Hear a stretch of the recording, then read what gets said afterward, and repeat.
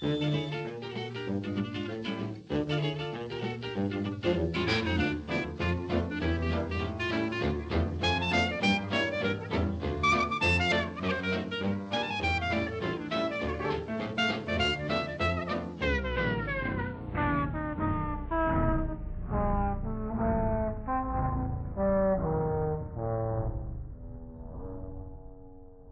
story you are about to hear is based on eyewitness testimony and evidence collected before, during, and after an actual paranormal investigation.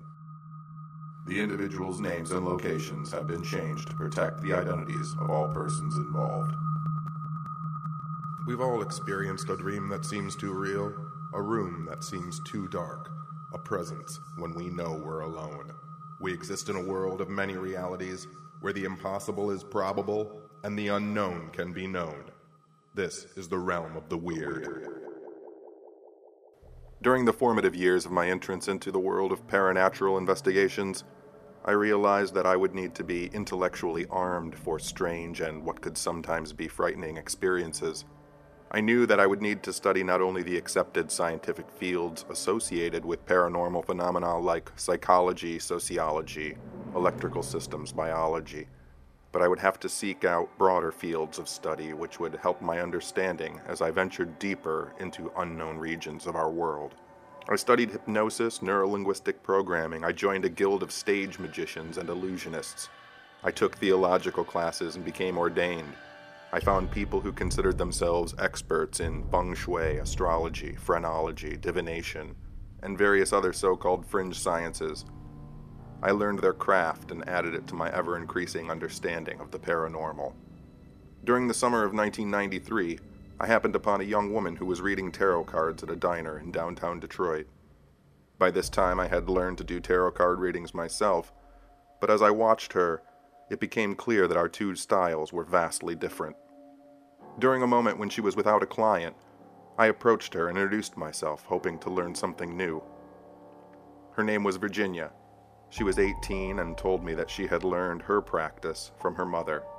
She explained that her family had a very long history with the magical arts, extending back to her ancestors who had been brought to the United States as slaves.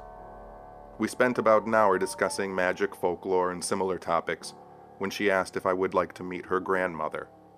After everything we had discussed, I told her that I would be honored to meet someone like her grandmother who had so much knowledge and history of magical folklore. Virginia assured me that her grandmother knew more than just folklore, and that if her grandmother liked me, the experience would be something I would never forget. We exchanged phone numbers, and a week later I found myself standing on the front porch of an arts and crafts style bungalow in downtown Detroit, waiting for my first meeting with Auntie Lottery. I didn't know what to expect her to look like, but the woman who opened the door and now stood in front of me did not look like a 92-year-old woman. She looked older. To my surprise, she moved and spoke with the comfort and ease of someone decades younger. She invited me in with a big smile and hug, and before I knew it, we were drinking tea and conversing like old friends. I found out that Auntie Lottery and I had at least one thing in common. She had grown up in West Virginia, and my family had come to Detroit from West Virginia in about 1910. Although she had spent her youth in West Virginia, she had been born in New Orleans, and as a child had spent time with an uncle in Mississippi. When I finished my tea, she, without any prompting, took my cup, upturned it, and began reading my tea leaves. As she did, she explained what she was looking at, how the leaves arranged themselves, and what their configurations meant. I was fascinated with her little lesson, and before I knew it, I had overturned her teacup and was telling her what the tea leaves said. I can say with absolute certainty that she was tickled to be teaching what she called a stringy suburban white boy. We parted that day with a calendar full of other dates when we could get together. Over the next 2 months, Auntie Lottery and I discussed everything from tarot cards and tea leaves to goofer dust and how to invoke spiritual Loa, or as she called them, the Invisibles. I was surprised one afternoon when she showed me her own personal mojo hand. I had heard of mojos or jujus before, but I had never seen one. She also corrected me when I called it a mojo. This was her nation sack. She explained how it was made and why it protected her from spirits and curses. The little red flannel bag looked ancient, and its contents were ominous. She told me that the next time I came for a visit, she would not only show me how to make my own mojo, since a nation sack was for women only, but just how powerful the old magic in that bag could be. We made plans to meet later that week, and I could hardly wait. When I showed up a few days later, she told me that we were going to be making a few trips, one of which would be to her sister's house. Over the past months, I had heard stories about Auntie Lottery's sister and the hard times that she had experienced throughout her life, including an abusive husband who had passed away 2 years earlier. When we arrived, I was warmly welcomed into the house. By this time, everyone in the family knew who I was, and I think I might have been a curious novelty to them. The three of us sat and talked about all types of beliefs and ideas. I even got to see Auntie Lottery's sister's nation sack, and they were teaching me how to construct my own mojo hand. As day turned to night, Auntie Lottery's sister, Marjorie, began to tell me about her husband, how he had been very abusive, very violent, and how she had, although not wanting death for anyone, found relief when he had passed away.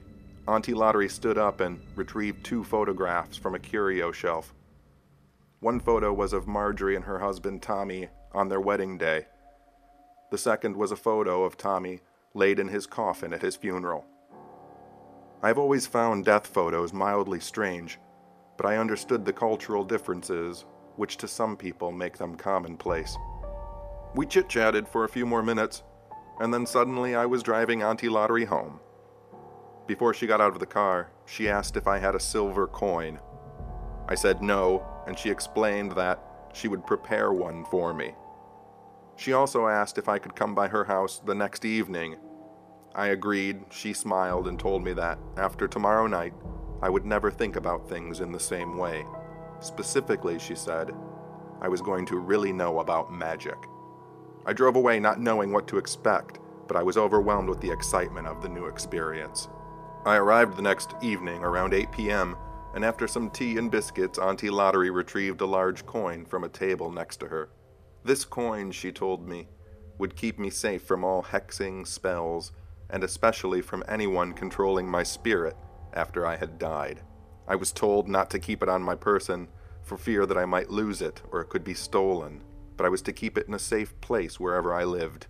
I thanked her for the large silver dollar and assumed that this was the piece of great magic that would change my life that she had spoken of the night before.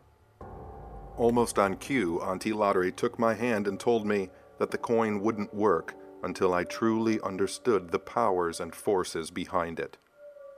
Suddenly she sat up and said, "Let's go see Thomas Jefferson." I laughed. "The president?" She turned very serious and said, "No, my brother-in-law, Tommy Jefferson."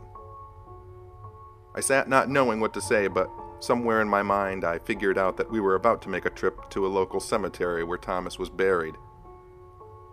As we drove, she directed me up and down side streets until I found myself parked in the lot of a nearby junior high school.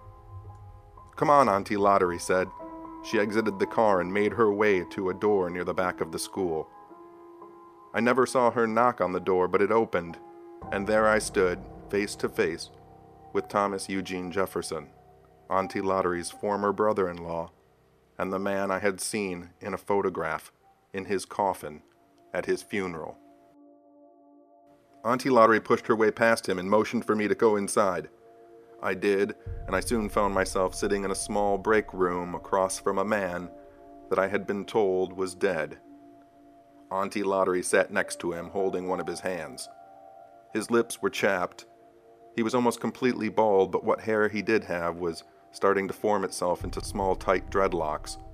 His clothes were neat, his shoes were polished, but the most disconcerting feature were his unblinking eyes.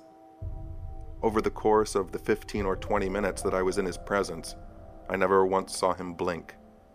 There was nothing behind his eyes. He never once looked at me, and the only time I ever saw any response from him was when Auntie Lottery said, "Thomas, you want that coin?" He immediately sat up straight. The one hand on his knee tightened and his mouth quivered. He seemed to want to speak, but no sound came out. "Someday," said Auntie Lottery, and she patted him on the head. "Now get back to work." He stood and exited the room. Auntie Lottery took my hand and we walked back to the car. On our way back to her house, we stopped at her sister Marjorie's. "We just saw Tommy," she said to Marjorie. Marjorie acted unconcerned, but looked at me and said, "That is him." I shook my head yes.